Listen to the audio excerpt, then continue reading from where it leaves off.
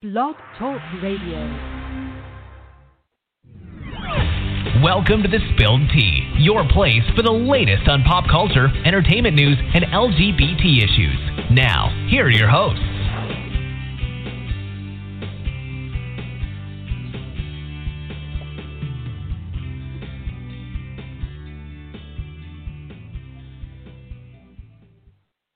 Welcome back, everybody, to another edition of The Spilled Tea.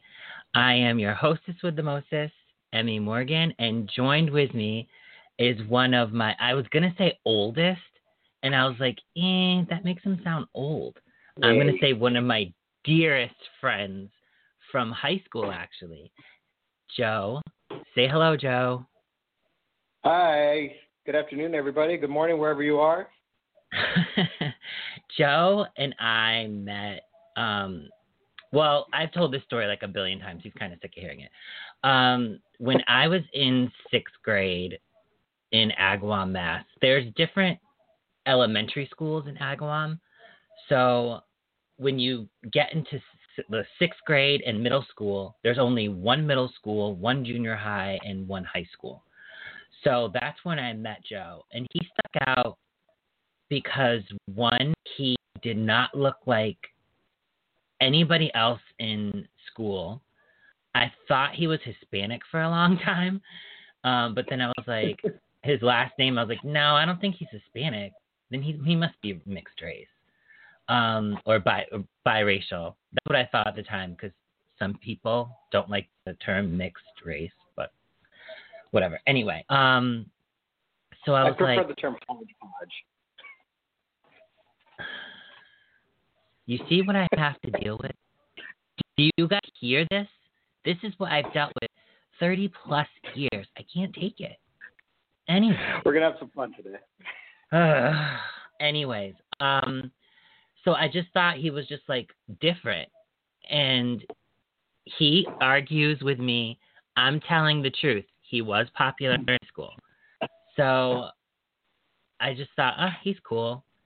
And slowly we became like friends. He was in some of the classes that I was in, mostly in junior high, 7th grade, because in middle school we really didn't have that much interaction, but I definitely knew who he was.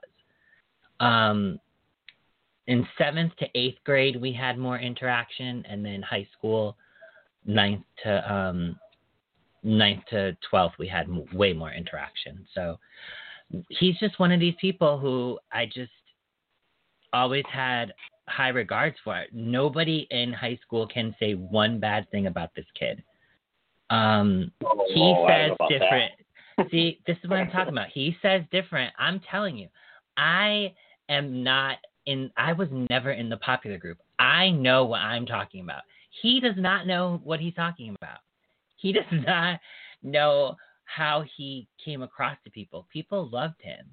And I've never heard a bad story about him, ever. So if I did, I probably wouldn't even believe it. So I won't share any today then. I won't, solely my pristine opinion that I formed over the years. Yeah, whatever. Guys, don't believe him. Anyway, so fast forward to a couple of years ago, I was in a nostalgic kind of mood. I added him on Facebook as a friend and picked up right where we left off. I think actually we got closer as adults than we did as kids, just because there's no pretense. I don't know if that's the right word, but I'm just able to be more honest with him now as an adult than I was as a kid.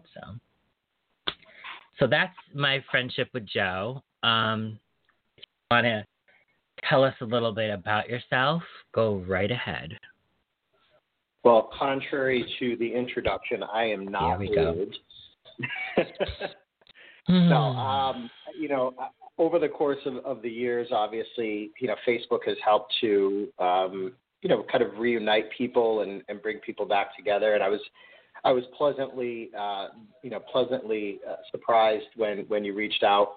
When whoever reached out via Facebook, I don't even remember who friend requested who. It was probably me. Yeah. It may have been, but I'm not a huge social media adherent, even though I it may seem like that at some points, but I was pleasantly surprised because, if there's anybody who probably sees the darker side of growing up in a small town, and I obviously I mean that, with the utmost respect for Agawam and what it has brought to my life and my upbringing. If there's anybody who understands what growing up in a small town and seeing, exactly how some of those dynamics work out in terms of the intersectionality between race and gender and, sexuality and just growing up. And, if there's anybody who understands it, I knew it would be you. Because there's so many unique experiences just, that I can think of between my friends and the circle of friends that I kept, at least that I kept close in high school. To then have that experience kind of reemerge and be able to rebuild it at a more mature level, I think is something that I really appreciated. And I think the pretense, comment was pretty accurate. I think we're at the point where, where as adults, we can look back fondly on some things with, some realistic criticism on others, and also appreciate the fact that as grown adults, we don't have to necessarily succumb to the peer pressure and the weird social groups that, that kind of defined us back then. True. So I'm thankful. I'm very thankful. And see, guys, he grew up as a jock, but he was like a smart jock. That's how he evolved to the human being that he is today. I blame that on my parents. That's a good thing that your parents did. Don't worry about it.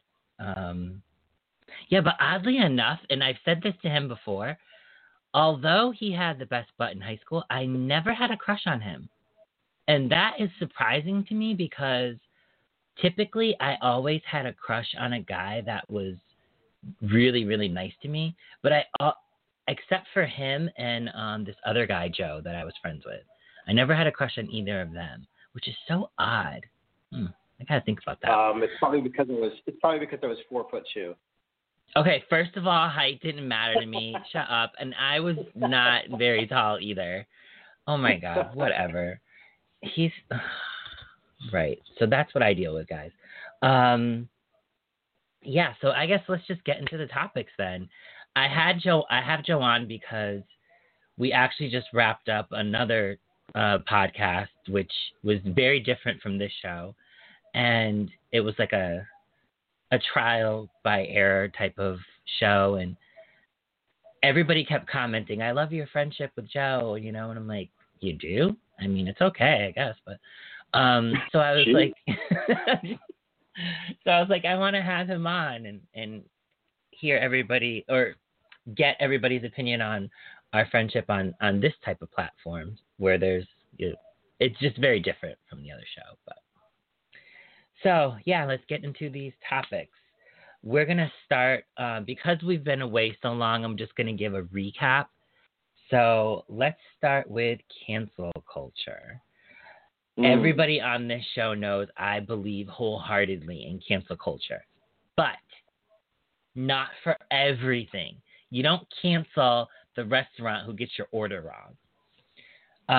Anti-Semitism, racism, xenophobia. If you don't know what xenophobia means, it's, and you can correct me if I'm wrong, Joe, anyone who is from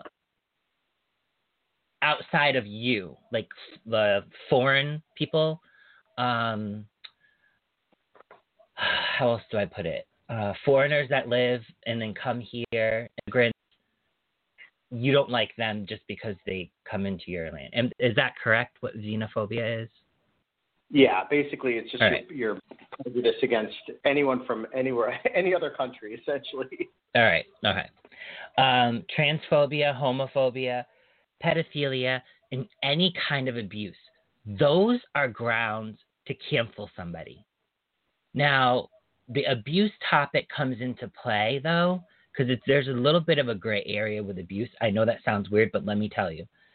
Verbal abuse, if you verbally abuse somebody, that can be rehabilitated. What I mean by that is you could be coached and told that was verbal abuse. You don't do that to somebody.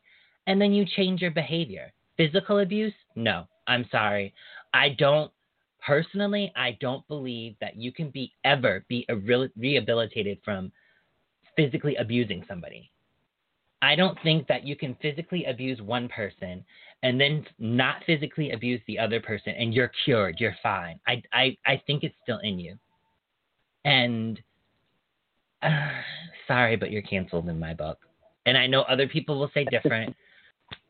Financial abuse, if you guys don't know what that means, it's when you have somebody in your life, you cut off all sources of income and you are the only source of income for them, so they have to rely on you. That's financial abuse. Can you get over that? I mean, yeah, I guess you can. You can be with another partner who makes the same or more money and you're okay with it. But why? I don't know. Mental abuse, I don't think you can ever get over the mental abuse.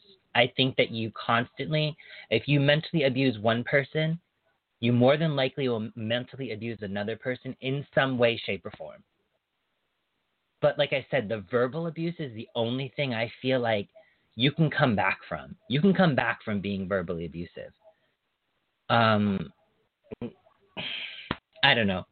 Go ahead and correct me if I'm wrong, Joe. I would never even attempt to do such a thing. But I will say, as the resident native,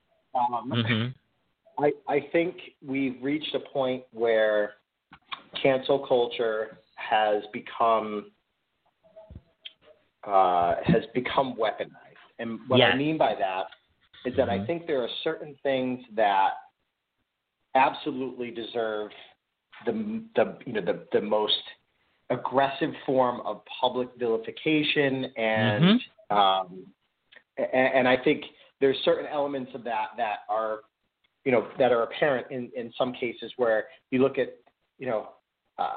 the Me Too movement and how that started and how it has evolved. Harvey Weinstein.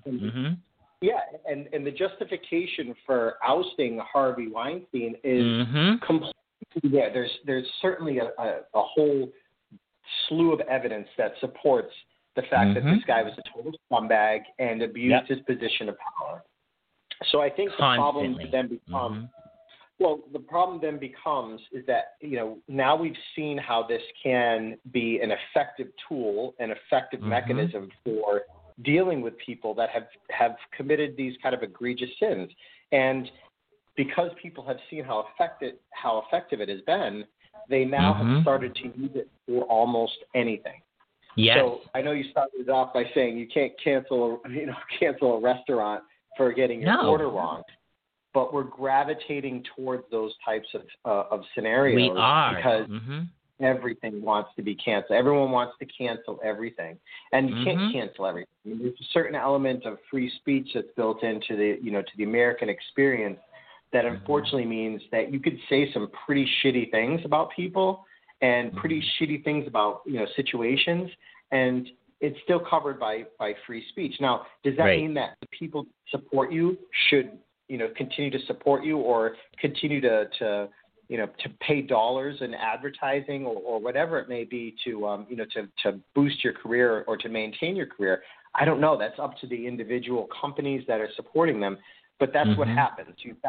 You've got someone who doesn't like what someone says, and next thing you know, it's amplified to the nth degree because of social media. And next thing you know, you've got everybody wants to cancel whoever it is based on public outcry.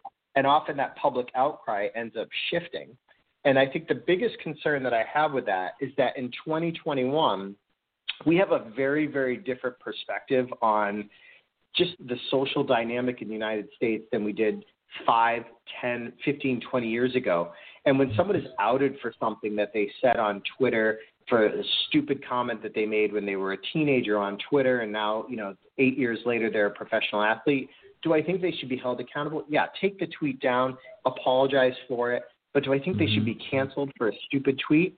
It's really hard for me to justify that all of those skeletons in someone's closet are being outed because it's social media, whereas these kids didn't understand what technology was bringing to the table at the time. They were, you're talking about unformed brains making these stupid decisions, and now they're being held to task for things that have long since passed. They've grown and they've matured, and I'm sure their ideologies have changed, and people still want to cancel them because of something that happened so long ago.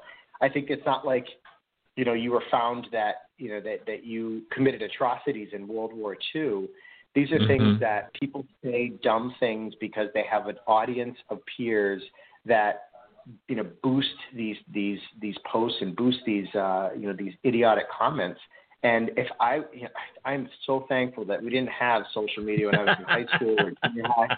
I said a lot of stupid things back then. I did a lot of stupid things. I mean, we all do as young adults, as even adolescents. And it's really frustrating to see that society has pointed the finger at so many people without really taking an introspective lens at themselves and saying, is this really how we want to deal with situations where someone has maybe said something that they shouldn't have? Yeah, you're absolutely right. But I was absolutely going to disagree with you until you made up for yourself. I don't feel like we should ever excuse someone's age. When you go on social media, you know exactly what you're doing. And you may not know how far it will reach, but you know exactly what you're doing. But to your point, when you said their ideologies, their views have completely changed now, that's the part I was like, okay, I agree with him. Kevin Hart, a couple years ago, was dragged through the mud because he did some homophobic jokes. He has said, after I did that, after I put that out on Twitter, now he didn't cancel, he didn't delete the tweets, but he said, I didn't do any homophobic jokes after that. And so he recognized that it was there. More than likely what he did was he did the jokes, stopped realized how homophobic it was, and then was like, crap, I can't believe how am I going to find those tweets that I did? It's not easy to go back and cancel your tweets, folks, especially if you've had your account since 2012 when it first came out. It's hard to go back and find those tweets. Some of those tweets are gone. I don't even know how some people find them. I remember they're even managing it themselves. Exactly. And I remember trying to find a tweet from my old account, and I've since got a new account, and I'm like, I can't even find it. And I've done a bunch of searches. I couldn't even find it. So just be cognizant of the fact that sometimes people do change, but they just do the sleuthing that you guys know how to do. I don't know. I don't know what to say. But Kevin Kevin Hart's a great example because we don't know what private conversations Kevin Hart had. We don't know, if he had a family member or a friend or a close, someone who was close to him that came into him and said after a show, hey, that really hurt my feelings. That was, I think you're funny, and I think some of what you said has some humor to it, but I can't get past the fact that this, a lot of these homophobic jokes, they affect me personally. We don't know if that happened. We don't know how the conversation happened that ultimately led to that point. But if he doesn't come out hat in hand and doesn't say, I'm sorry to the entire community that has been impacted by my negative jokes, then, all of a sudden it's not enough. It is never enough. And I think that's the big thing behind cancel culture is that we feel like we're punishing these people. This is the public's opportunity to punish these people, as opposed to saying, how do we, grow as people, and how do we evolve as people when these are the kinds of responses that don't allow for that? Right. And also a new term that I've been using, we all know about calling people out. Calling people out, canceling them, we all know that. There's a new term I'm using called calling people in. And so I've started to call people in. For example, and this is it's probably not going to go anywhere, but I did it anyway. I sent a tweet to President Biden because he felt that canceling $10,000 of student loan debt was perfectly fine. He had this explanation about how his 3 kids did it, so every American can do it. And I disagreed with him. And instead of calling him out, because I did vote for him, I called him in and I had a huge statement and I told him why and everything. Again, he probably won't even see it, whatever. But I felt like, okay, I did something. I called someone in and that felt better. I felt like for the past 4 years, we've had a president who's called everybody out. And so my reaction as somebody against him is to do the same. I don't want to do that anymore. I don't want to be that person. I don't want to be feeding into the type of negativity I'm seeing in the world. So I call people in now. There's this guy on TikTok. This is a very personal topic, but I'm going to talk about it. There's a guy that was on TikTok. I'm not going to name him. I'm not going to do that, but I called him in. He was lip syncing the words to I'm Real by Jennifer Lopez. The remix with Ja Rule. He mouthed the N-word because Ja Rule said the N-word. So my friend was like, did he just mouth the N-word? And I'm like, he sure did. I don't know why. And my friend and I tried to call him in and tell him, you can't do this. This is wrong. And he's like, you guys need to really rewatch this. The N-word isn't there. And I'm like, honey, you did this same song 2 months ago. You didn't mouth it then. It's there. You know it's there. So why are you pretending it's not? And then he said, oh, no, I said the word you. I didn't mouth the I said, honey, listen. If you made a mistake, admit you made a mistake. But don't flat out lie to my face. And it got into a back and forth, and I didn't call him out, and I didn't leave the conversation. I stood my ground. He ends up saying, you know what's the resolve? And I said, the resolve is you take that video down, redo it, don't say the N-word, and you're good. He's like, I took it down. And I go, you missed the point of what I was saying. So at the end of the day, he didn't understand what I said, but I didn't call him out. I didn't drag him. I called him in, and I felt so much better because maybe he's going to learn from that. I don't know if he is, but I felt better about it. And then... But I think that's a dialogue that you need to have. Yes. And then I saw another person posting a video with Nicki Minaj is the sound, and Nicki said the N-word. The person completely stopped lip syncing and picked it right back up after that word. I sent it to him, and I said, this is how you do it. I didn't get a response from him, but still, the petty in me came out. The whole cancel culture thing came up for me, at least, because we have 3 people that I really thought, should they be canceled? Number 1, Ted Cruz. What do you think? Joe laughs. My opinion, I think he needs to be canceled. Number 1, he had the power to cancel the biggest bully we've ever seen in United States history, and he didn't. And then, when a severe storm hits the state that he's been elected in, he runs and leaves, blames his daughters on him leaving, and then lies and says, well, I was just getting them over there. Honey, you had a whole suitcase with you. If it was a one-day trip, why'd you take a whole suitcase, Teddy? Raphael, Edward, not Ted. Well, so that's what a do you great think? Point, though. But here's my contention about something like that, and you know, this is part of where I feel like cancel culture is very ineffective. You've got a public person who is an elected official who, in the eyes of many people, has abdicated his responsibility, right?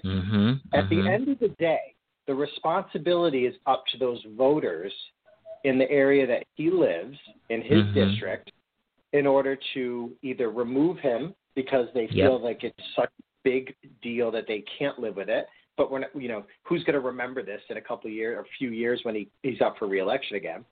And as a group of Americans, when you see a senator do something like this, sure, I think we all have an opinion about it, and I think we all can be rightly offended by the fact that while people are freezing in their homes because they don't have power or because their pipes have burst and they don't have water, I can understand how those situations would make people rightfully outraged. But canceling them doesn't do anything.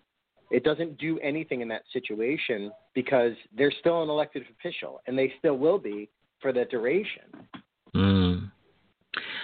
Well, here's why I feel like it is okay to cancel him.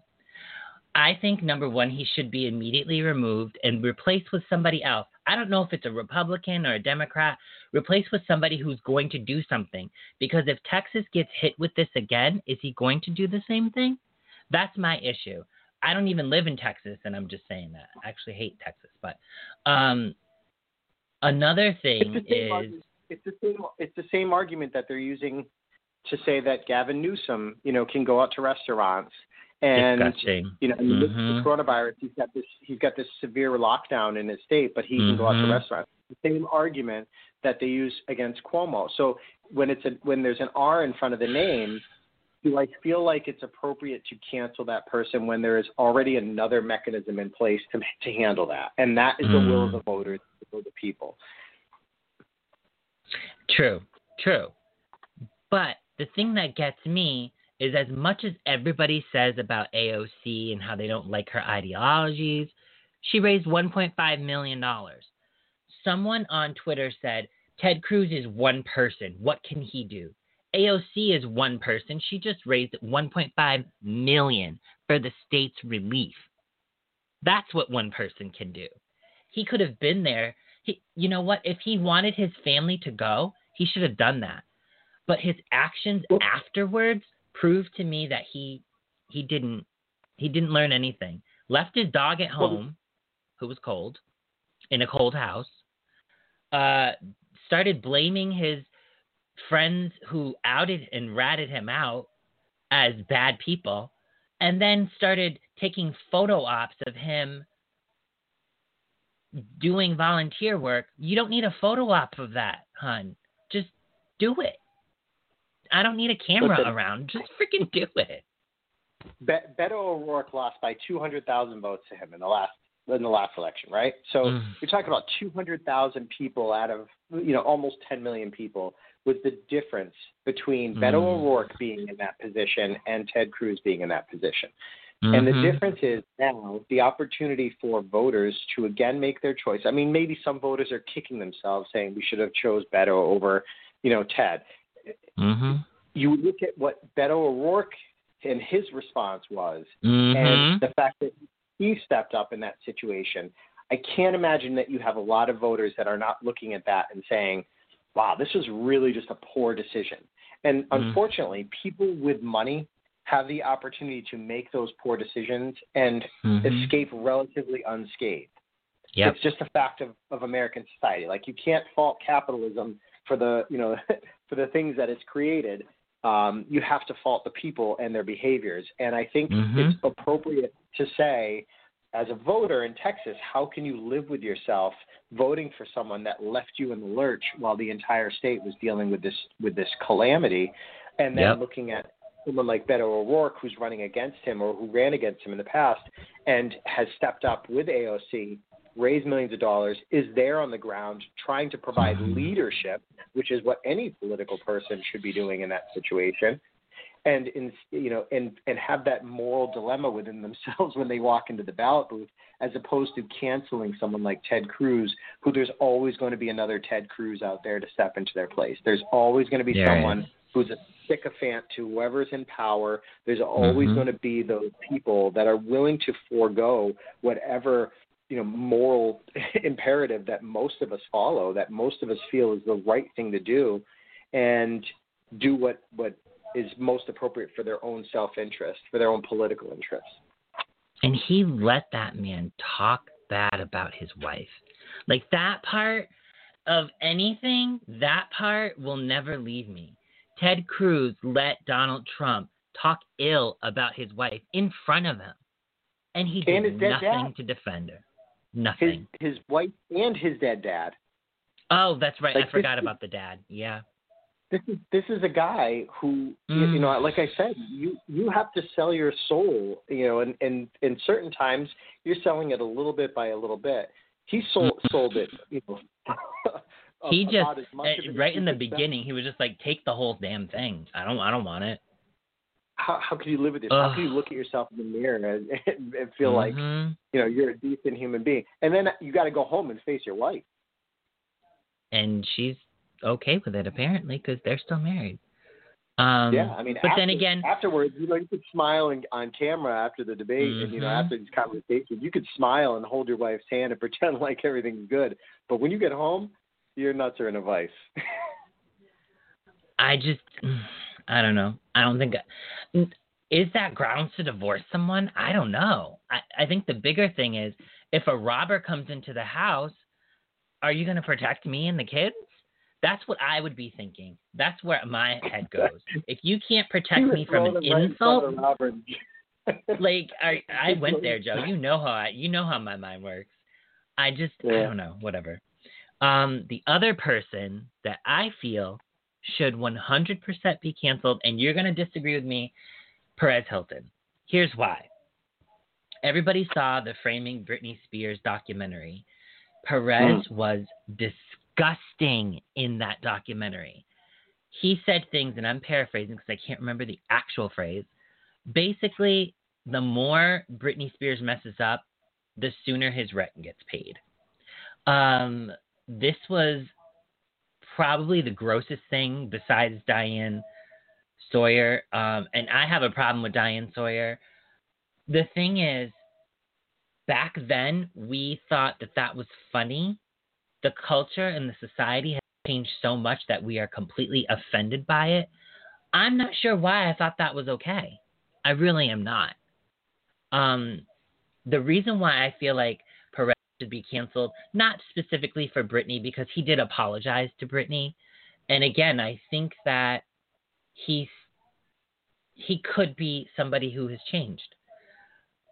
But I was watching a TV show, and the TV show said, you should hear how Perez Hilton talked about Rumor Willis.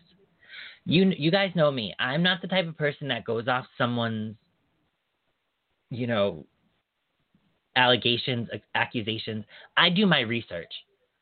I found out some of the things that Perez Hilton said about 18-year-old Rumor Willis when she finally left Idaho and moved to LA were apprehensive.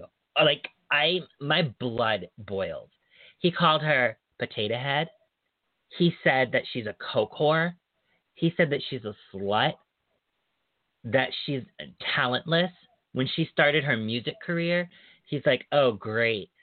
Something that we need to hear is Rumor Willis singing. Not. He was awful to her. And he has never apologized to her. He made fun of her while she was going through an addiction. She struggled with addiction, and he exacerbated it. He has never publicly apologized for it, and I fucking dragged him on Twitter, Instagram. Honey, if the Animal Channel let me, I would drag him there. A&E, CBS, ABC, NBC, I would have dragged him publicly, even more so. What he did to this poor girl was demonstrative. I don't think he's changed. I don't. I think he's evolved from the Britney thing, but like Joe and I had talked before, there was somebody in high school, and I'm not going to name any names, but there was someone that was good to me, but then wasn't good to other people. I think that that's what Perez did. He found solace with being nicer to Britney, but then found another person to pick on. What are your thoughts on Perez Hilton?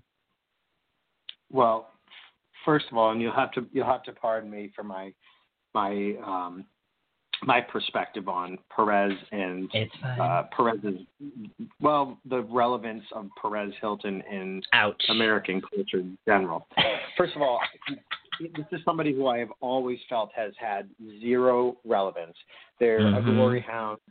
You can dye your hair whatever color and try to make yourself stand out for whatever reasons. But at the end of the day, he's the same glory hound as all the paparazzi that were chasing around any celebrity and, getting these lucrative payouts for all of these, the dirt they could find.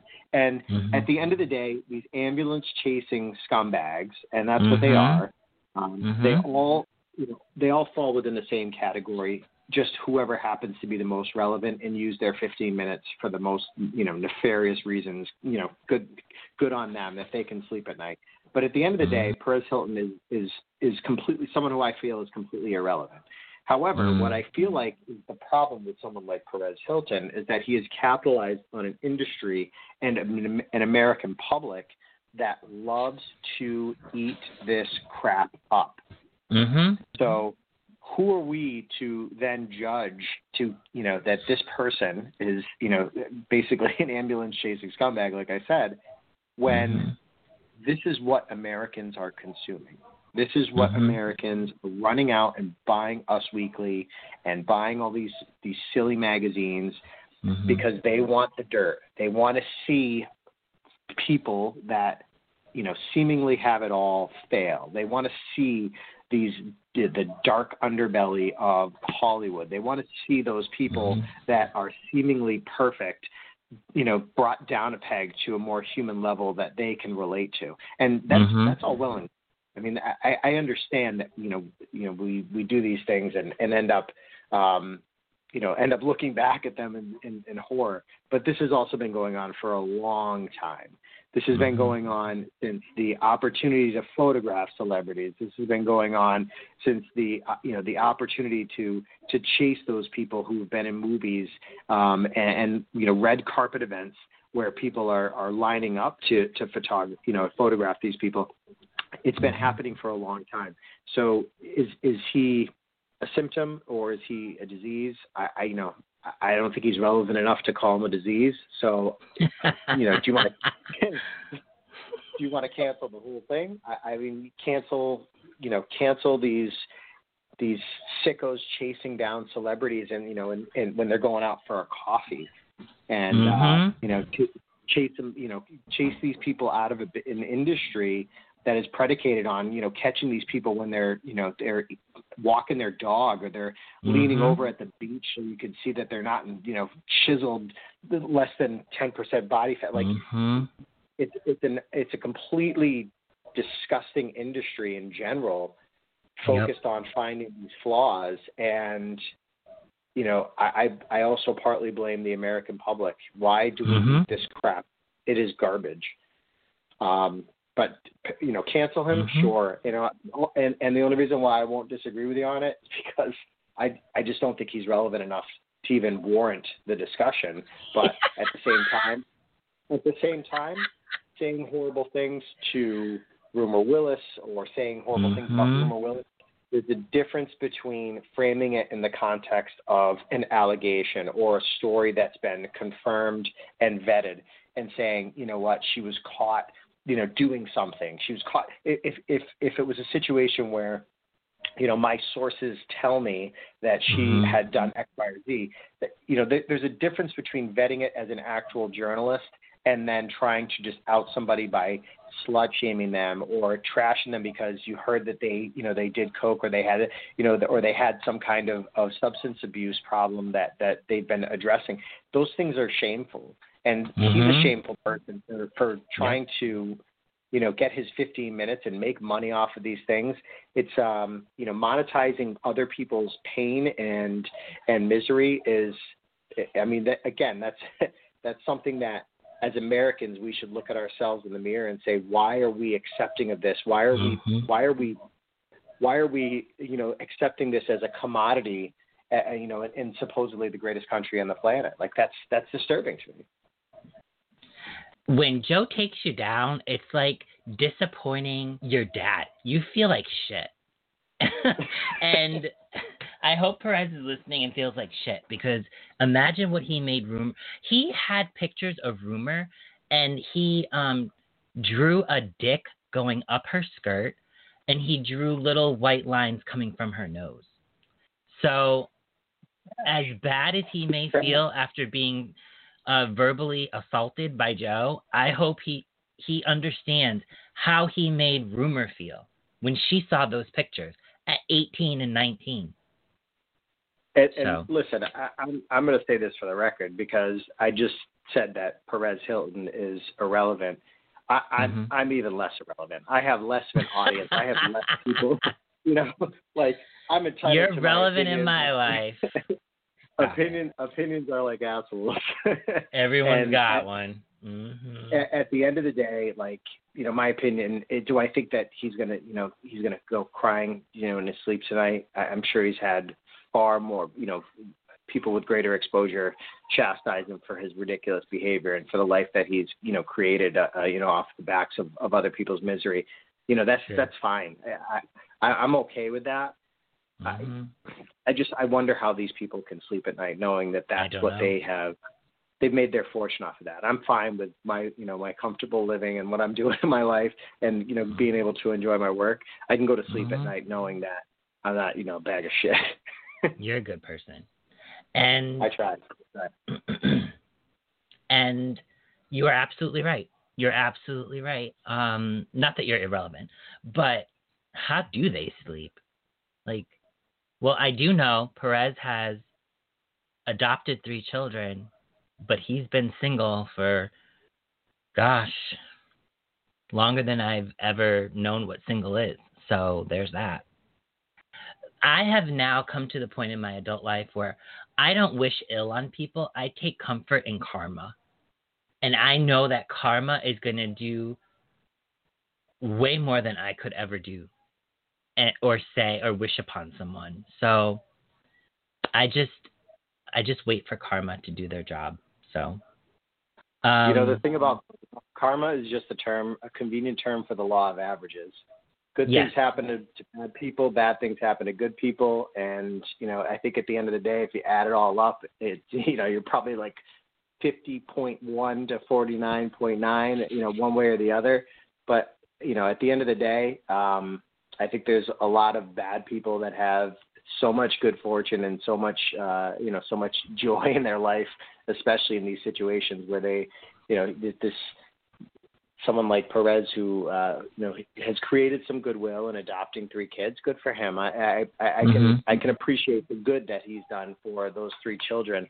But at the end of the day, again, he's got to look himself in the mirror. The only person you got to live with for your entire life is yourself. And if you can look in the mirror and feel good about it, then hey, give yourself a pat on the back and move on with your day. Right. And my thing about karma is, have bad things happen to me? Absolutely. But I've learned how to deal with it and what lessons I needed to learn from it. There was one point where somebody had gotten mad at me for something I did. And I was just, at first I was like, that's their problem. They're just a little too sensitive. And then I said to myself, wait, I would get mad if somebody said that to me. I need to go apologize to that person. So I brought that person to a secured location. I sat them down and I said, I understand my side of this. I don't know your side. Tell me. And when she told me, I said, you are absolutely in the right. I'm not going to make excuses for my behavior. I'm not going to try to defend my behavior. I'm going to say to you, I am sorry for what I did. And we've been friends ever since. We need to start apologizing when we know we're wrong about something. We have this thing in our society. What? That's a tall ask. Well, listen, we have this thing in our society where, I'm not apologizing, but you're wrong, so I never apologize. Well, then, bitch, you're going to be alone. You are going to have nobody around you because nobody likes someone. I personally can't trust somebody who doesn't apologize for shit they do. I'm sorry, I don't. I don't craft myself because I want to be, when I get uber famous, which it will happen, I want to be around people that are going to be like, bitch, you think you are too good for this. Let me sit you down and tell you who the fuck you really are. That's what I want to. I don't want to be surrounded by people who have cultivated and clung on to Kanye West and never said no to him. I want to be around those type of people that tell me when I'm not perfect, because I know I'm not. Well, I don't want to be around like, enablers. You already have those people. You already have those people in your life, which is great. So that you already have that built-in mechanism. The problem is that there's always a tipping point between where you have the means to then take your worst vices and turn them into reality. And so I think that's the tipping point where many celebrities or many people that have reached a certain level of income and fame and have acquired that level of achievement where we see those opportunities for Perez to chase him down and blog and draw funny shit on them is when there's the checks and balances stop working, or they're not effective in dealing with someone who now feels that they're too big for it. They're above it. Yeah, I'll never be above it. Humility is always a good thing to maintain, regardless of whatever level of achievement that you attain. True. Yeah, I'm never going to be above it. I'm always going to keep the people around me, but I also recognize that I'm probably going to make new friends, and they might come and go, but at least I have my core group. So, and Joe never takes shit from me. So, Hollywood and never. Hollywood and professional sports are filled with people that have said the same thing. So, I trust me when I say I'm rooting for you, and don't let it get you. Thank you, Joe. I did want to give an update. Tiger Woods got into a very bad car accident last week. So bad that the jaws of life had to get him out of his vehicle. He broke numerous major bones, like his tibia and his fibia. It got me emotional because one of my sisters by love, she had a car accident a couple years ago as well. I want to say 2016.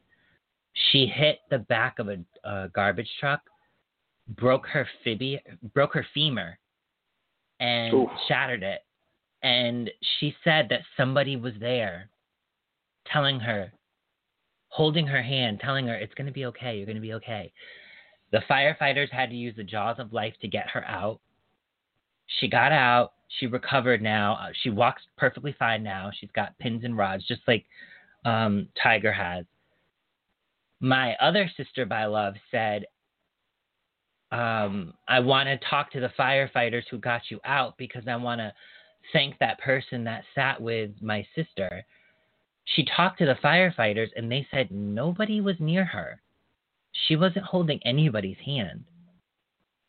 Well, another piece of this story is their biological brother died in 2011. So could it have been him? She's very clear to say she wasn't on drugs at the time. She just, for some reason, wasn't paying attention and slammed into the back of the garbage truck. She is absolutely sure someone was holding her hand and was there. She is adamant about it. And the firefighters are like, nobody was there. There was no way somebody could have been there. We were all working. So that's why I got emotional when I heard about Tiger. But yeah, I just wanted to mention real quick that he's doing a little bit better. He didn't realize the car wreck was as bad as it was when he woke up. But it got me wondering, if he had passed away, which thank God he hasn't, knock on wood 3 times. I'm knocking on my head, guys. I've seen it where people like Kobe Bryant and people like, I can't even believe I'm putting him in the same sentence, Rush Limbaugh, have passed away, and suddenly all their past that people, especially in Rush's case, not so much in Kobe's, have said wonderful things about them, and their pasts have been erased. How do we feel about that? I think there's, this is one of the things, and having been a practicing Catholic for most of my young life, I feel like there's always some relevance in the moral teachings of religion. And full disclosure, now I'm completely atheist, so we won't go there.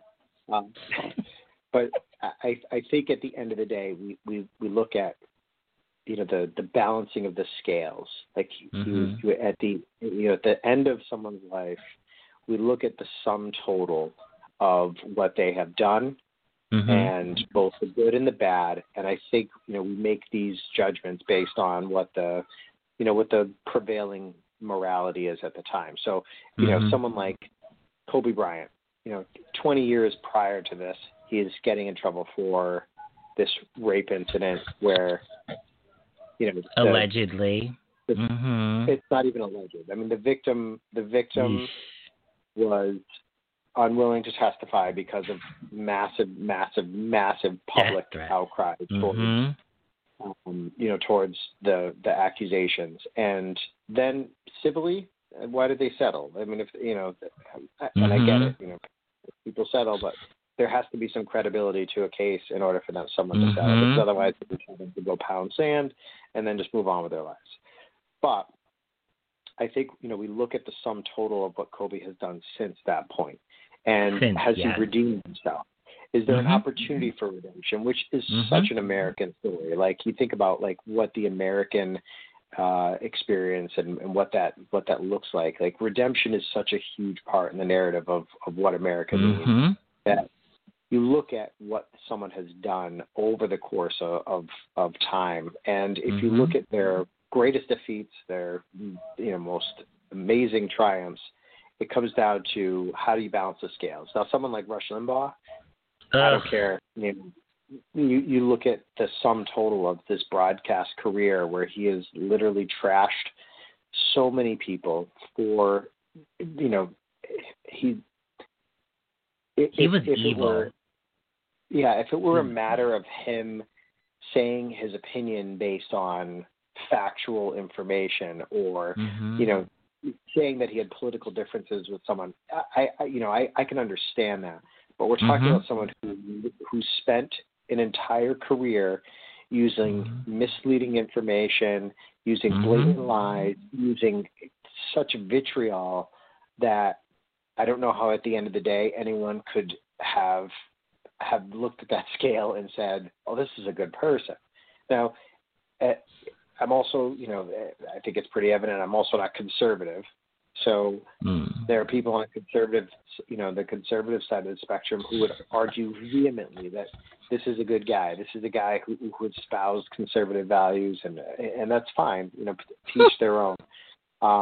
But that's also at the end of the day, and I think that goes for Kobe. I think that goes for Rush Limbaugh. I think that goes for Tiger. Thank knock on wood, like you said, that he's still here. Yeah. I think it goes beyond that. I'm never going to be the one who balances that scale for either of those people or for Tiger when his time comes. I can only look at myself and try to do what I can to be a better person for myself, and hopefully people do that, on their own as well. It's I don't know how Rush Limbaugh, again, somebody who has to look in the mirror every day. I don't know how he does that and feels okay with it, but if he does, I don't know. I'm not the one who's balancing the scale. Well, he doesn't anymore because he's dead. Well, but the thing about Kobe, no, not too soon. The thing about Kobe that got me is that, I'm going to be honest with you guys. I read the deposition. For some reason, I got a hold of the deposition online many moons ago. And you know how, and it was like when the internet was first coming up, I read everything that he had said in there. And I think he definitely raped her. And he admitted then after in the testimony that he did rape her. But at the time, he thought that she was just a playing, I guess. I don't know how, I can't even remember exactly, but I remember reading it and how he said that, and this is a little bit graphic, that he was really big for her. And she was saying, stop, but he kept going. I felt like, okay, he's guilty, number one. But everything after that, like Joe mentioned, first of all, God said, oh, you're a rapist? You did that to that girl? Well, guess what? I'm giving you all girls. So now you know what it's like to be some girl's dad. So he had all girls. He started coaching for girls when he ended his NBA career. And did he become a good person? I think he learned his lesson. I really think he learned his lesson. I didn't hear any other incident after that one incident where he did something close to that.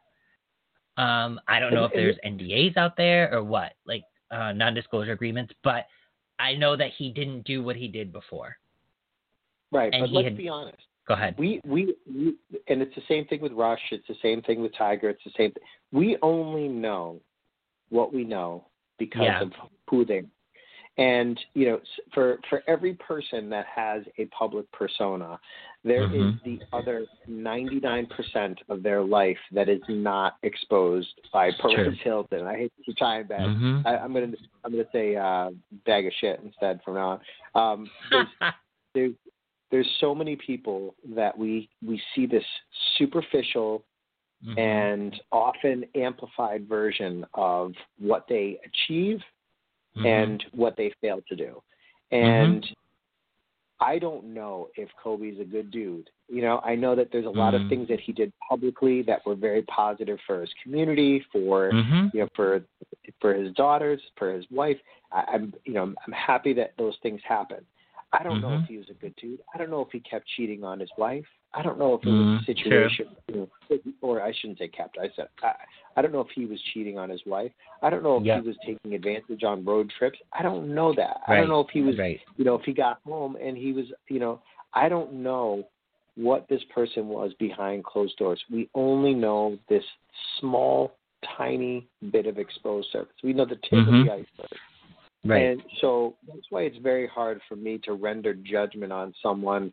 If we're just talking about what they have done in public and their public persona, then I'm happy to do that. Just like with Perez, like this is what you have presented. I don't,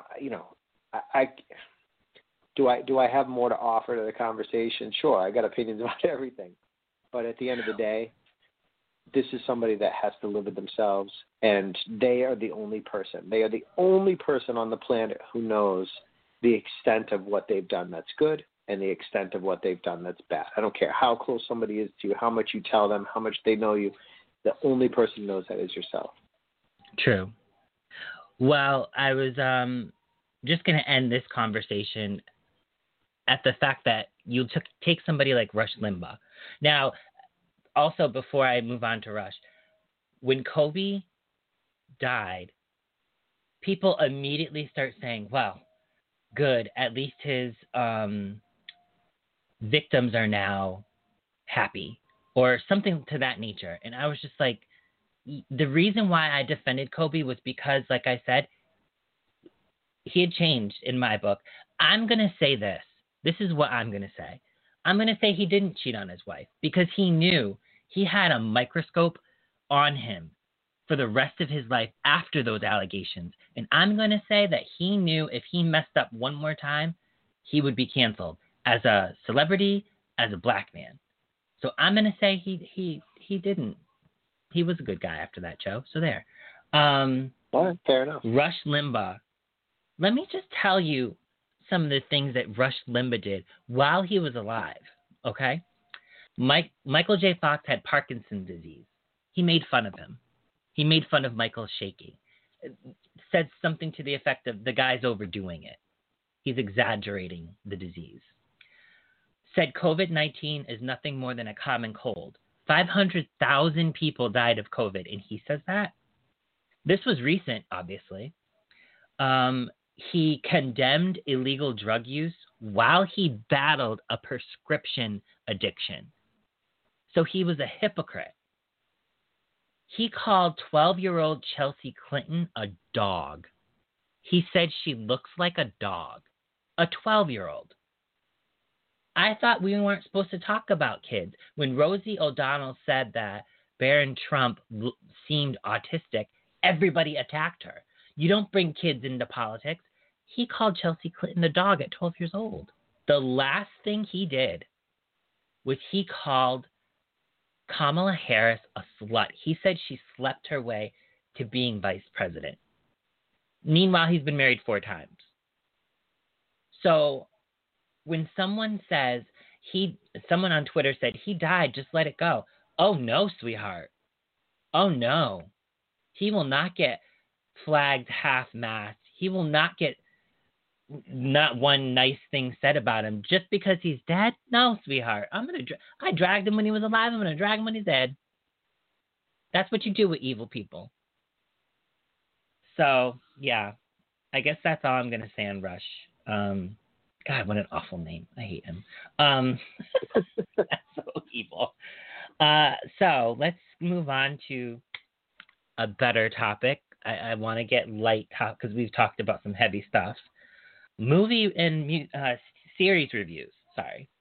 I'm trying to watch as many Golden Globe nominated films as I can.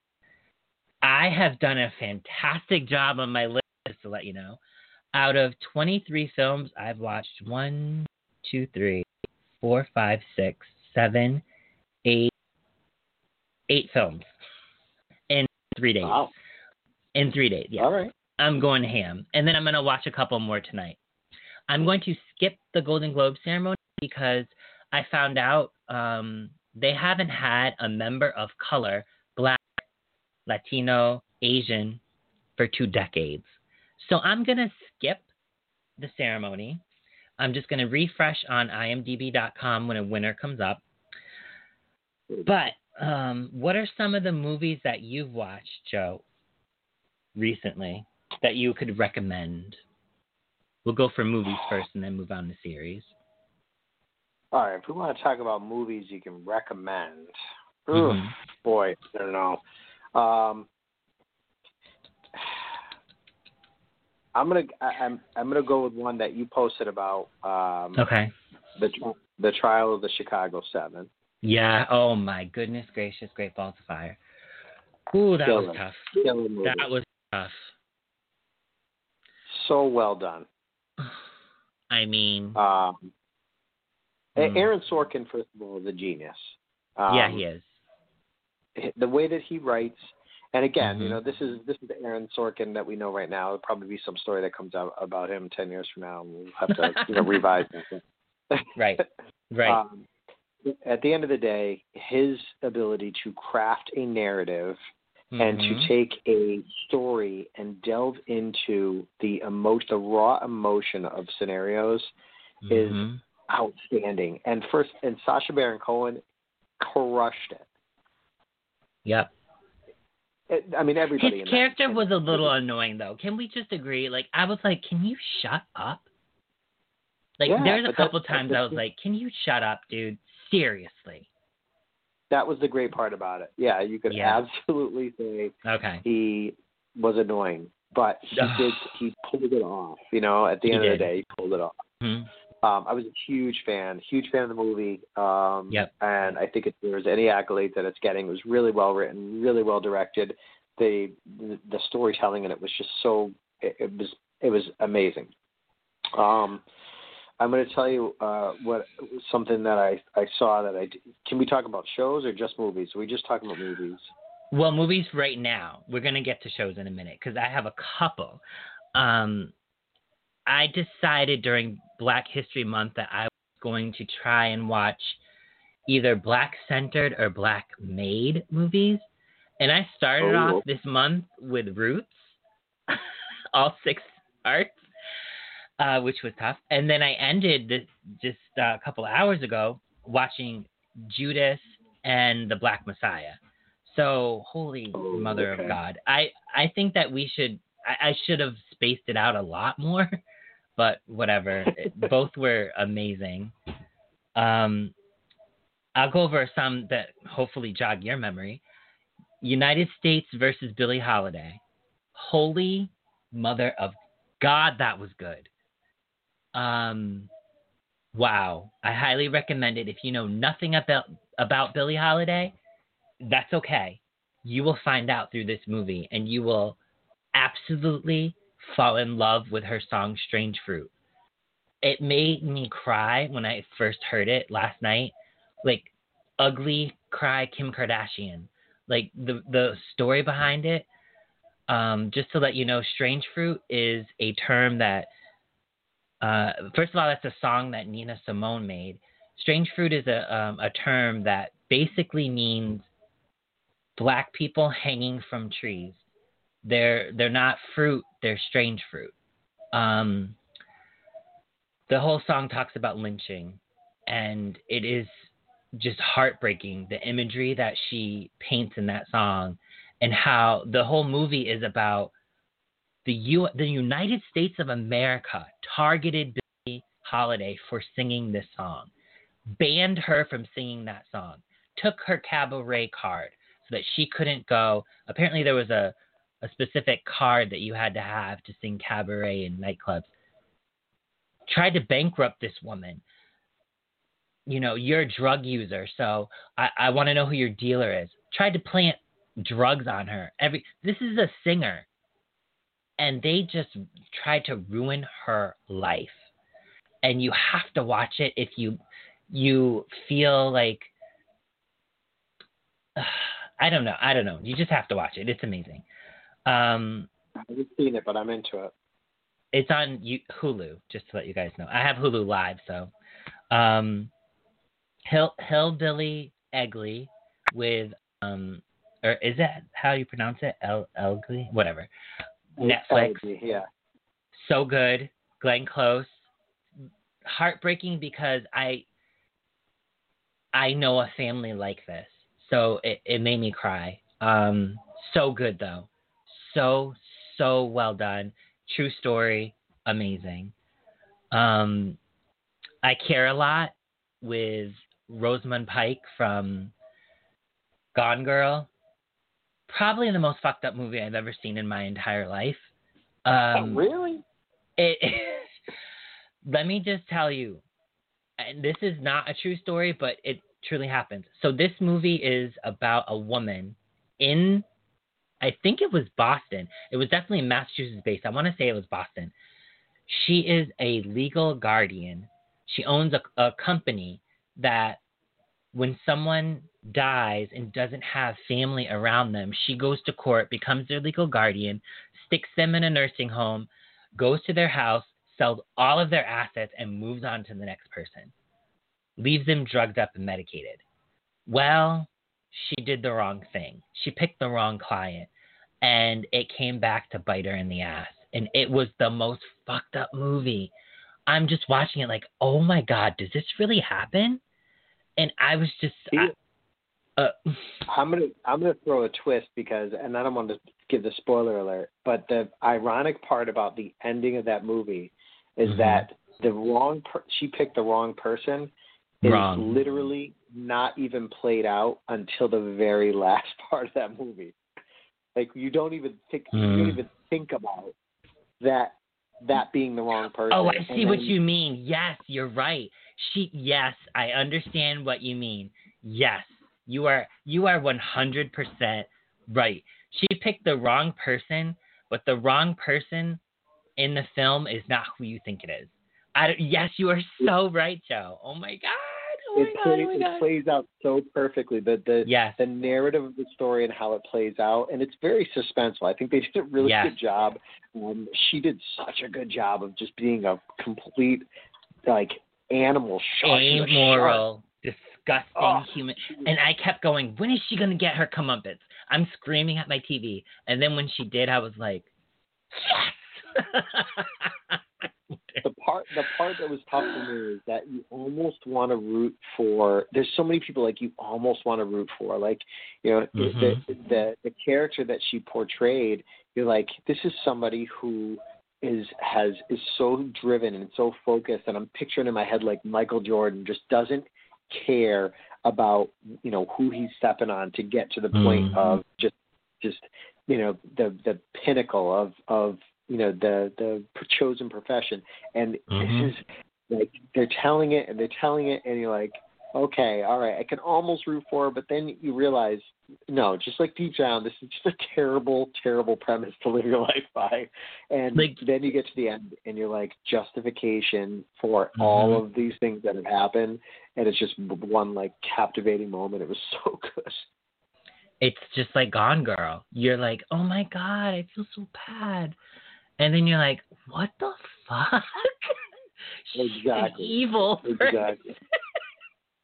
I'm in the middle of the movie called The Little Things with Jared Leto, Rami Malek, and Denzel Washington. It's really good. I cannot wait to finish it. And I also saw this movie called, what's that? I said that's next on my list. Yes, it's so good. It's really good. I saw this movie called The Life Ahead. It's subtitled with the legendary Sophia Loren. Ooh. I haven't cried that much in a movie in a long time. And I know it's subtitled and people are like, subtitles. This is one of the best subtitled movies I've ever seen. I was crying because you kind of know how it's going to end, but you don't. And when it does end, you're like, oh my God. Like, ugh. I could watch that movie over and over and just love every second of it. It's just emotional. And the last movie I watched was, and I'm sure you've seen it, One Night in Miami. That was okay to watch.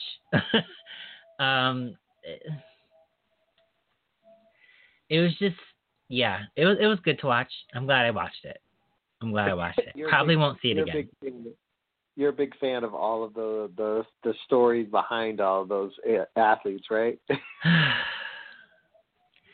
I mean, all right, I'm going to be 100% honest because I always am.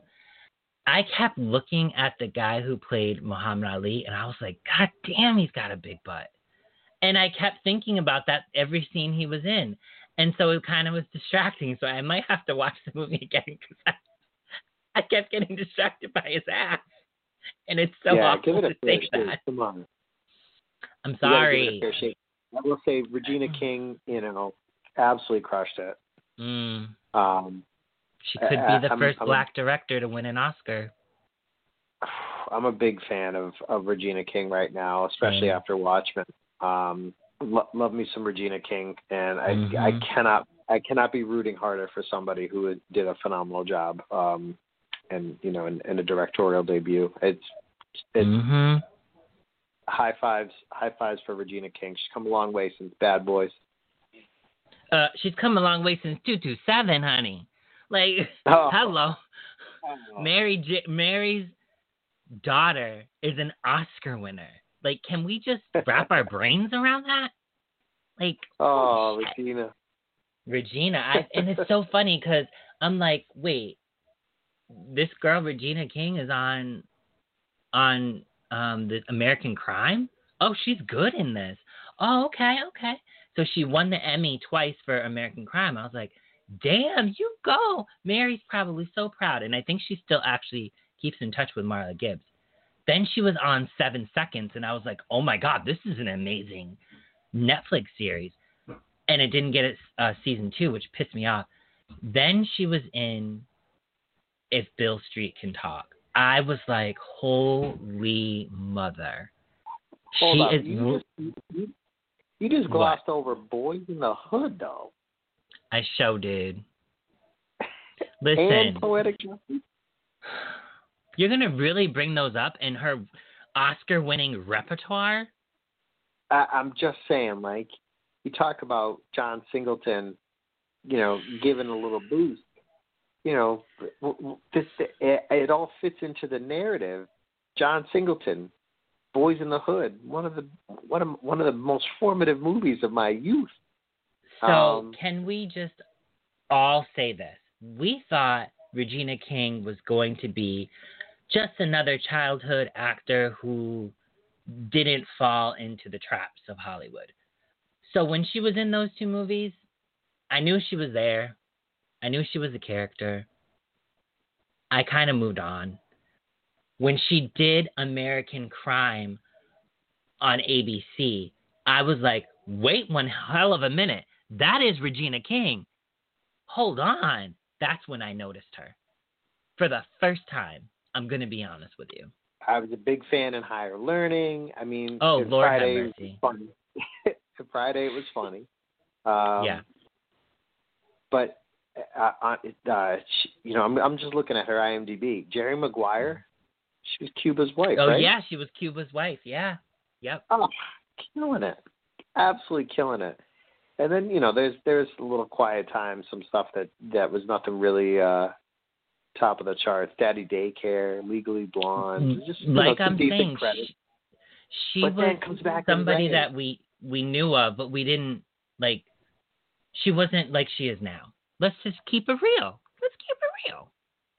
Yeah, fair.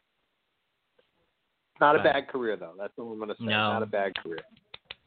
So let's move on to. Wait, did you have another movie that you were going to suggest? I'm gonna have to rewatch Promising Young Woman. At $20, you still got it rented? Yeah. I don't Or know. are you It's probably paying gone another now, $20 for it? but that's a tough call. I'm gonna be honest. Have you seen it? No, because I refuse to pay $20 for it. I'm waiting for it to bump down to at least $6. I gotta tell you, it is. I'm not gonna discuss it until you've had a chance to look at it, because it's one of those movies where at the end of the day, I still don't know how I feel about it. Right. That movie and also The Life Ahead have supporting roles for trans women. Yes, Sophia Loren shares screen with a trans woman, and it's not a big deal. It's not even mentioned. You don't know that this woman is trans. Well, you do, but it's not like a huge discussion about it. The whole point of the movie, if you haven't heard of it, The Life Ahead is about a young boy from, where's he from? I can't remember where he's from. He has no family to take care of him. There's this doctor that's taking care of him. He ends up robbing Sophia Loren's character in the very beginning, and then it turns out she has to take care of him. And she at first is not willing because he robbed her. But then they have this wonderful relationship. What her character does is she is a former prostitute. What she does is she takes care of other prostitutes' kids while they go off to work. Some of them come back and collect their children. Some of them never come back. And then they age out of her house and they move on. And one of the characters that has a child is trans. She's a hooker. She's trans. And she is so good in it. Her name is Abril Zamora. She is like flawless in this movie. How she doesn't get nominated, I don't know, but it's such a good movie. The little boy, the main boy in it, oh my gosh, so good. Just amazing, amazing, amazing. Sophia goes from Italian to Spanish in this movie. I don't know how she does 2 languages, but whatever. But it's primarily Spanish speaking. Here in America, where we can only speak one language. One language, right? And broken Spanish and the swear words. But we're those unfortunate souls that have the inability to expect our counterparts elsewhere to be able to be stuck in the same barrel. I know. Yeah, no, we're definitely special. Moving on to TV shows, I watched Bridgerton, Firefly Lane, Clarice, The Equalizer, and one of your favorites, Lovecraft Country. Tell us your thoughts on Lovecraft Country. Oh, great You had to premise. breathe, guys. Yeah, great premise. And this is no knock. I didn't read the book, so I'll have to circle back and read the book now. And usually, what I try to do is I try to read the book first, because I think in my own mind, it's much easier to like visualize how these characters play out and what it's a much more visceral experience when you read the book first. But I chose to watch the show first because I'm just getting over COVID. Spoiler alert to everybody. So, you get a lot of free time on the couch. And so I tackled it in one day. Part of my concern about that, the translation from book to television show is that, there's always something that's lost. I think they did a really good job with effects. I think the acting was great. The storytelling just seemed a little wacky. The first couple episodes, I would say, really came out, was super powerful, super suspenseful, and you understand that there's a supernatural element to the show, which I thought was really good. And I think their ability to weave in some really, really tough topics to discuss, I think they did a decent job of that.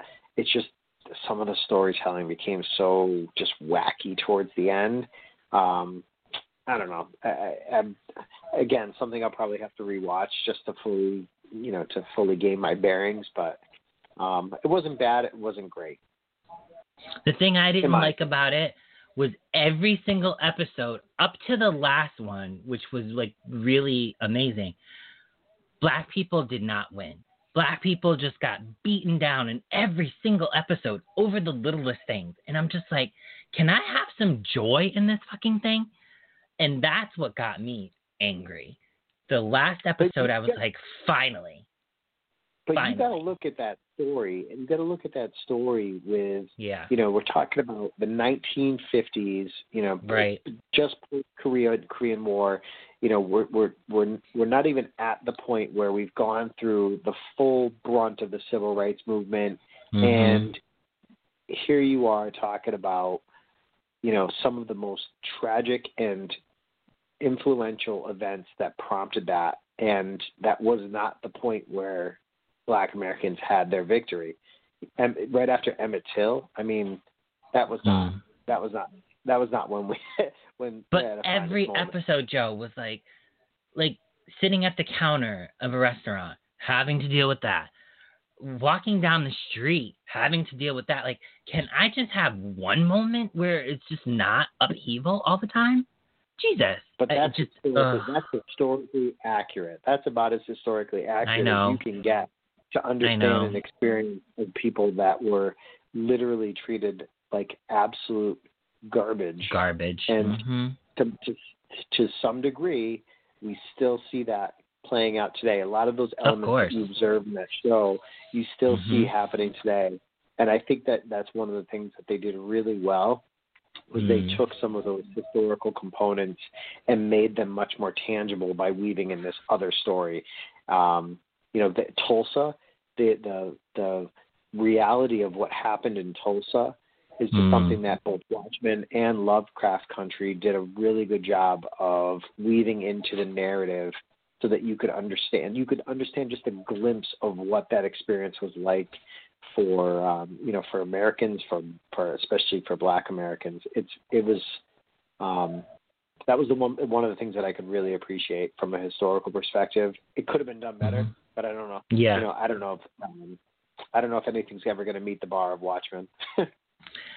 Watchmen was good. I did also because we're on full series topic now. So I liked Bridgerton, and I loved the fact that Bridgerton took historical characters and weaved in and out of different races. But there was that one scene in Bridgerton. I don't know if anybody knows what I'm talking about. Yeah, he got raped. Like, for real. he got raped. And we've always talked about women being assaulted and raped, but this, like, he clearly did not want to do what she wanted. And she still did what she wanted. And that was uncomfortable to watch. You know, I couldn't get through I couldn't get through it. I watched every single episode. I got addicted to, not because the Duke is hot. That's not what I kept going, wait, is that Thank You Next an instrumental? And then I was like, wait, what's going on with this Duke? I want to know more about his background. Yes, he's hot, but I want to know about his life. I got more attracted to the characters, not the physicality of the characters. And I actually almost stopped watching the first episode just because I was like, okay, another show, but another period piece, I should say. But yeah, I actually enjoyed it, except that one scene, and that it's not been talked about, it's not been referenced, and yeah, I'm not happy about that. Well, maybe I'll dive back into it if I get coronavirus again. Oh my gosh. Firefly Lane was predictable, but still good. And the reason why I started watching that was Katherine Heigl, who was part of cancel culture that we talked about. She was canceled because in the past she had said that she wasn't given good material to work with. So that's why she didn't submit her name for a nomination of a show, and then she got fired for saying that. The reason why I forgave her all this time is she did an interview on The Talk, and somebody asked her about that. She stood up there and said, I'm not going to excuse my behavior. I was difficult to work with. I've since learned. I was like, okay, that's all I need to hear. And I watched Firefly Lane and I loved it. It was, again, cheesy, predictable, but just I needed something feel good. And it was so good. It was so sweet and good and different from what I usually watch, but I still liked it. Can't wait for season 2. Yeah, Joe's like, yeah, whatever. No, I saw bits and pieces of it. My wife was watching it, and I saw bits and pieces. It was somewhat humorous, but there were parts of it that I was just like, oh, this is really depressing out of me. I know. Everybody's life was a complete shit show. Yeah. Oh, yeah. Everyone's. But the thing that got me was one of the characters didn't have that bad of a life, and she was still complaining about how bad her life was. And I was like, I think I know people like that. One movie I forgot to mention was Malcolm and Marie. I forgot to mention that. All right. So I have a huge crush, everybody knows, on John David Washington. Denzel's son did amazing.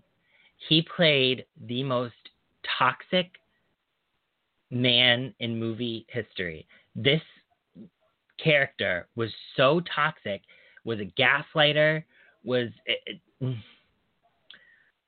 and people were talking about his age gap with Zendaya. That didn't matter. Who cares about the age gap? This couple was so toxic. And the premise was a director comes home with his girlfriend after winning an award, and he forgot to thank her in his acceptance speech. That little small premise, I know it sounds crazy, but holy shit, that started a war between these people, and they say the most disgusting things to each other. And I'm like, how did they even, how did they survive their relationship this long? Like, holy mother of God. That was a tough movie to watch. I only watched that once. That was a tough movie to watch. Do you think his character in that was worse than his character in Ballers? In Ballers? You I don't didn't remember see Ballers. David Washington? You didn't see Ballers? Oh, man. I'm sorry. It's The Joe, Rock. I'm I know a it's black football. trans woman. I'm not going to watch Ballers. Come on. Listen, there's the football celebrity element to it. It's all in Miami. The Rock is great. And John David Washington's in it. Let me tell you something. And that you want to Do talk I get about, to see his butt? yes. Oh, then I'll watch it. Yeah. I'm pretty sure you get to see it on multiple occasions. Wait, are you lying to me just to get me to watch it? Watch the first episode. You'll see. It's only half an hour. You'll get through it in no time. Trust me. Oh, I love him. But go ahead with your review. And then we can circle back next time about if you think his character is a worse human being in either one of those shows. I don't know, Joe. This guy, he was nasty. And there was one point, and I'm thinking about this. I'm thinking, because every time I watch a movie, I take something from it. As he's arguing with her, I'm thinking, is this how I argue with people? So I have this rule with all my friends. It's kind of unspoken. Some of them, it has been stated. Do not say something in an argument that you cannot unsay later. If you want to call me a bitch, if you want to call me a jerk, that's fine. Call me that. If you call me a tranny or the N-word, I'm never speaking to you again. Don't say something that you can't unsay. And his character went there multiple times. And hers did too. And I'm just like, why are they together? Holy shit. Like, I don't see how his character could be worse than Ballers. I really don't. It's cut from a different cloth, but I think you could make an argument. I think you could make an argument. Ballers. Oh my god. What other shows have you watched? Did you watch Clarice? No, I didn't. I watched Behind Her Eyes. Behind Her. Okay. Boy, that was a train wreck. Don't watch it. No, I'm just kidding. Oh, okay, you can watch it every moment. But what a train wreck! Why was it bad? Man, was it just not written well, or? Decent premise, and then it just goes off into this like weird, fantastical area that it didn't need. You think you're watching one show, and then it completely spins it on its head, and it doesn't do it in a way where you're like, all right, this is plausible or reasonable. It goes, and then you get to the end, and you're like, what the fuck did I just watch? What just happened to my life for 6 hours? Oh my gosh! Yeah, I'm gonna skip that one. I was left. Like where you have like one of those moments where you just feel like you need to shower afterwards. Yeah.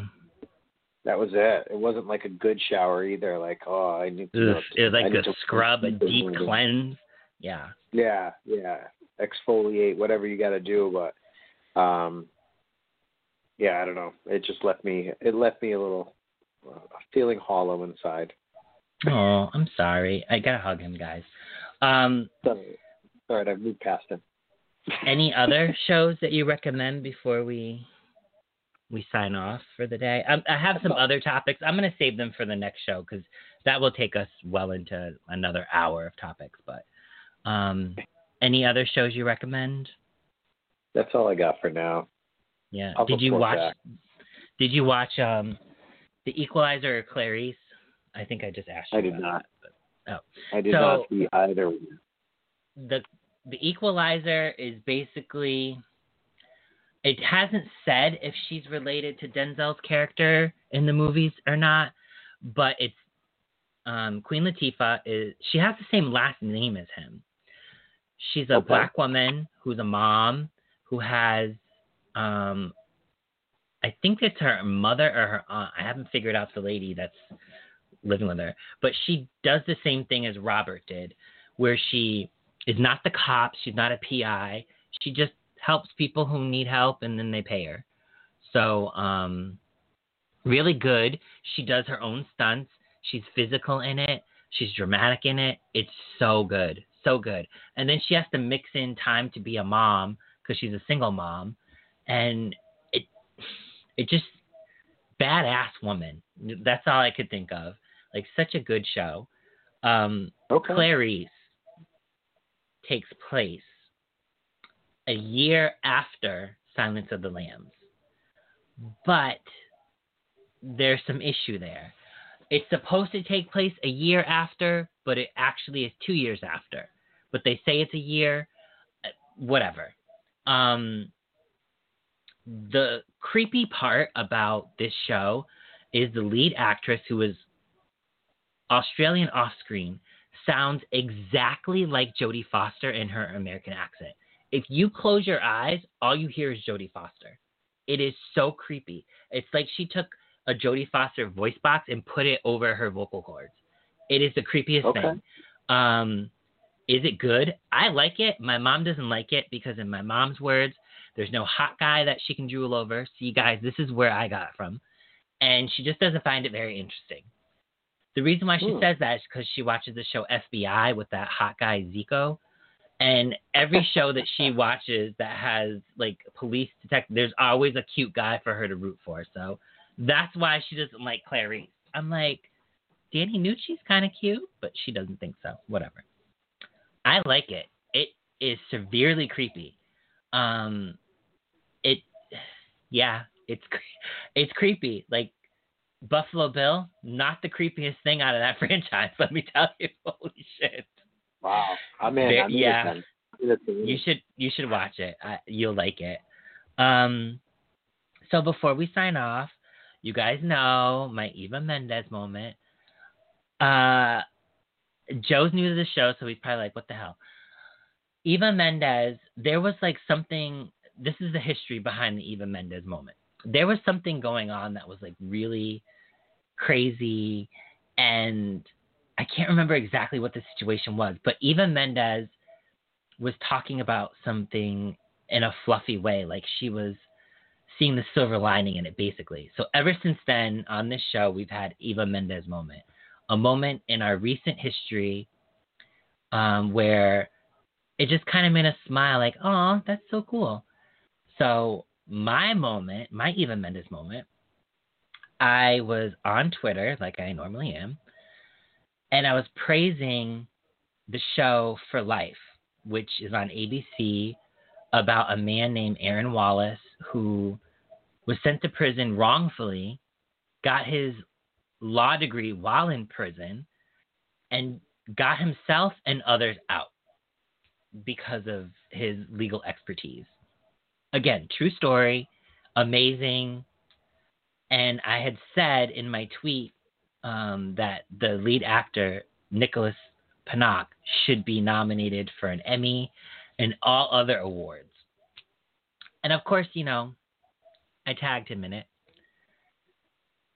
Not 30 minutes later, Nicholas not only retweeted it, but responded, "Thank you. Oh my God, we're dating. Oh my God, we're dating. He's going to propose." And then I said, "You're welcome, and your American accent sounds so much like Denzel Washington."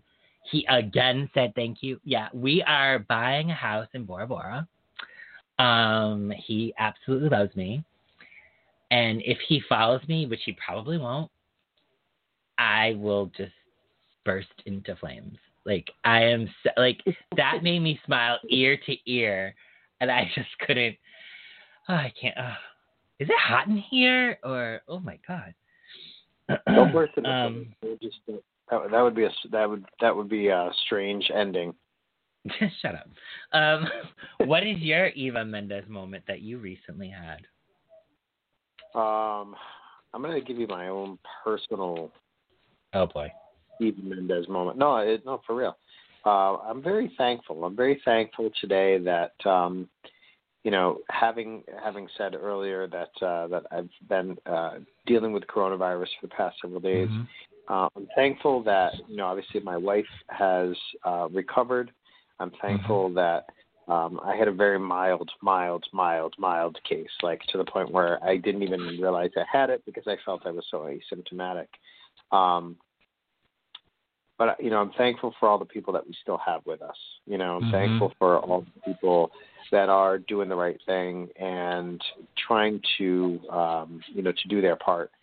And I'm thankful that Johnson & Johnson is going to be contributing to getting us to a better place. I think Mm-hmm. a lot of us have been frustrated with being hunkered down for a year now, and my hope is that that people will continue to see the silver lining and just continue to try to protect each other over the coming months until we do see some daylight, or at least to see the full daylight that we hope to expect when more and more people get vaccinated. So I'm thankful for that. I'm thankful for everybody in my life, and I'm thankful that I'm one of the survivors now of coronavirus, and my story is relatively boring. So I'm excited about that. He's such a dork. Relatively boring. Well, thank you. That was a beautiful little Eva Mendes moment. Lastly, I want to give 2 shout outs. One to Casey Hutchinson, who is not only somebody that I met recently, and if you guys go to Forever, FAADseries.com, which is Forever in a Day. It's a podcast soap opera. I am one of the co-writers of season 2. I actually have a couple episodes. I think the latest episode was one of mine. Casey went from being a writing mentor to a friend, and I talk to him almost every day, sometimes multiple times a day. Thanks, Casey. I love him to death, and he is one of the people that Joseph and I were on the podcast with. Also, I would like to... Yeah, we love him. We love him. Also, I'd like to thank and give a shout out to Veronica Dang as well, because she's somebody that was an actor on Forever in a Day that I actually thought was pretty cool. And I've gotten to know her through that show because Veronica was on the show with us as well. So I like to give both of them shout outs. They're pretty awesome people. So Joe, what about your shout out? I'm going to give a shout out to you, Em. Thank you. Thank you for having me as a guest today. Obviously we've got a long and storied history, but I appreciate always being able to have these moments, where just especially of connection in a time where we have been less connected to each other as a whole with the coronavirus. I'm thankful to be able to have these moments to connect and just be able to talk about our own perspectives, our own unique perspectives on the world at large. Aw, I didn't pay him to say that, guys. I really didn't. Thank you, my darling. Well, this has been amazing. Yes, that was free. Next one, I'm gonna have to pay a hefty fine for. We need a sponsor. Thank you again so much, guys, for listening. Thank you, Joe, for coming on. And I hope you guys have an amazing week. We'll be back next Sunday and talk to you then. Peace. Still thirsty for more tea? Follow us on Facebook, Twitter, and Instagram at The Spilled Tea PC. Thank you for listening to this episode of The Spilled Tea.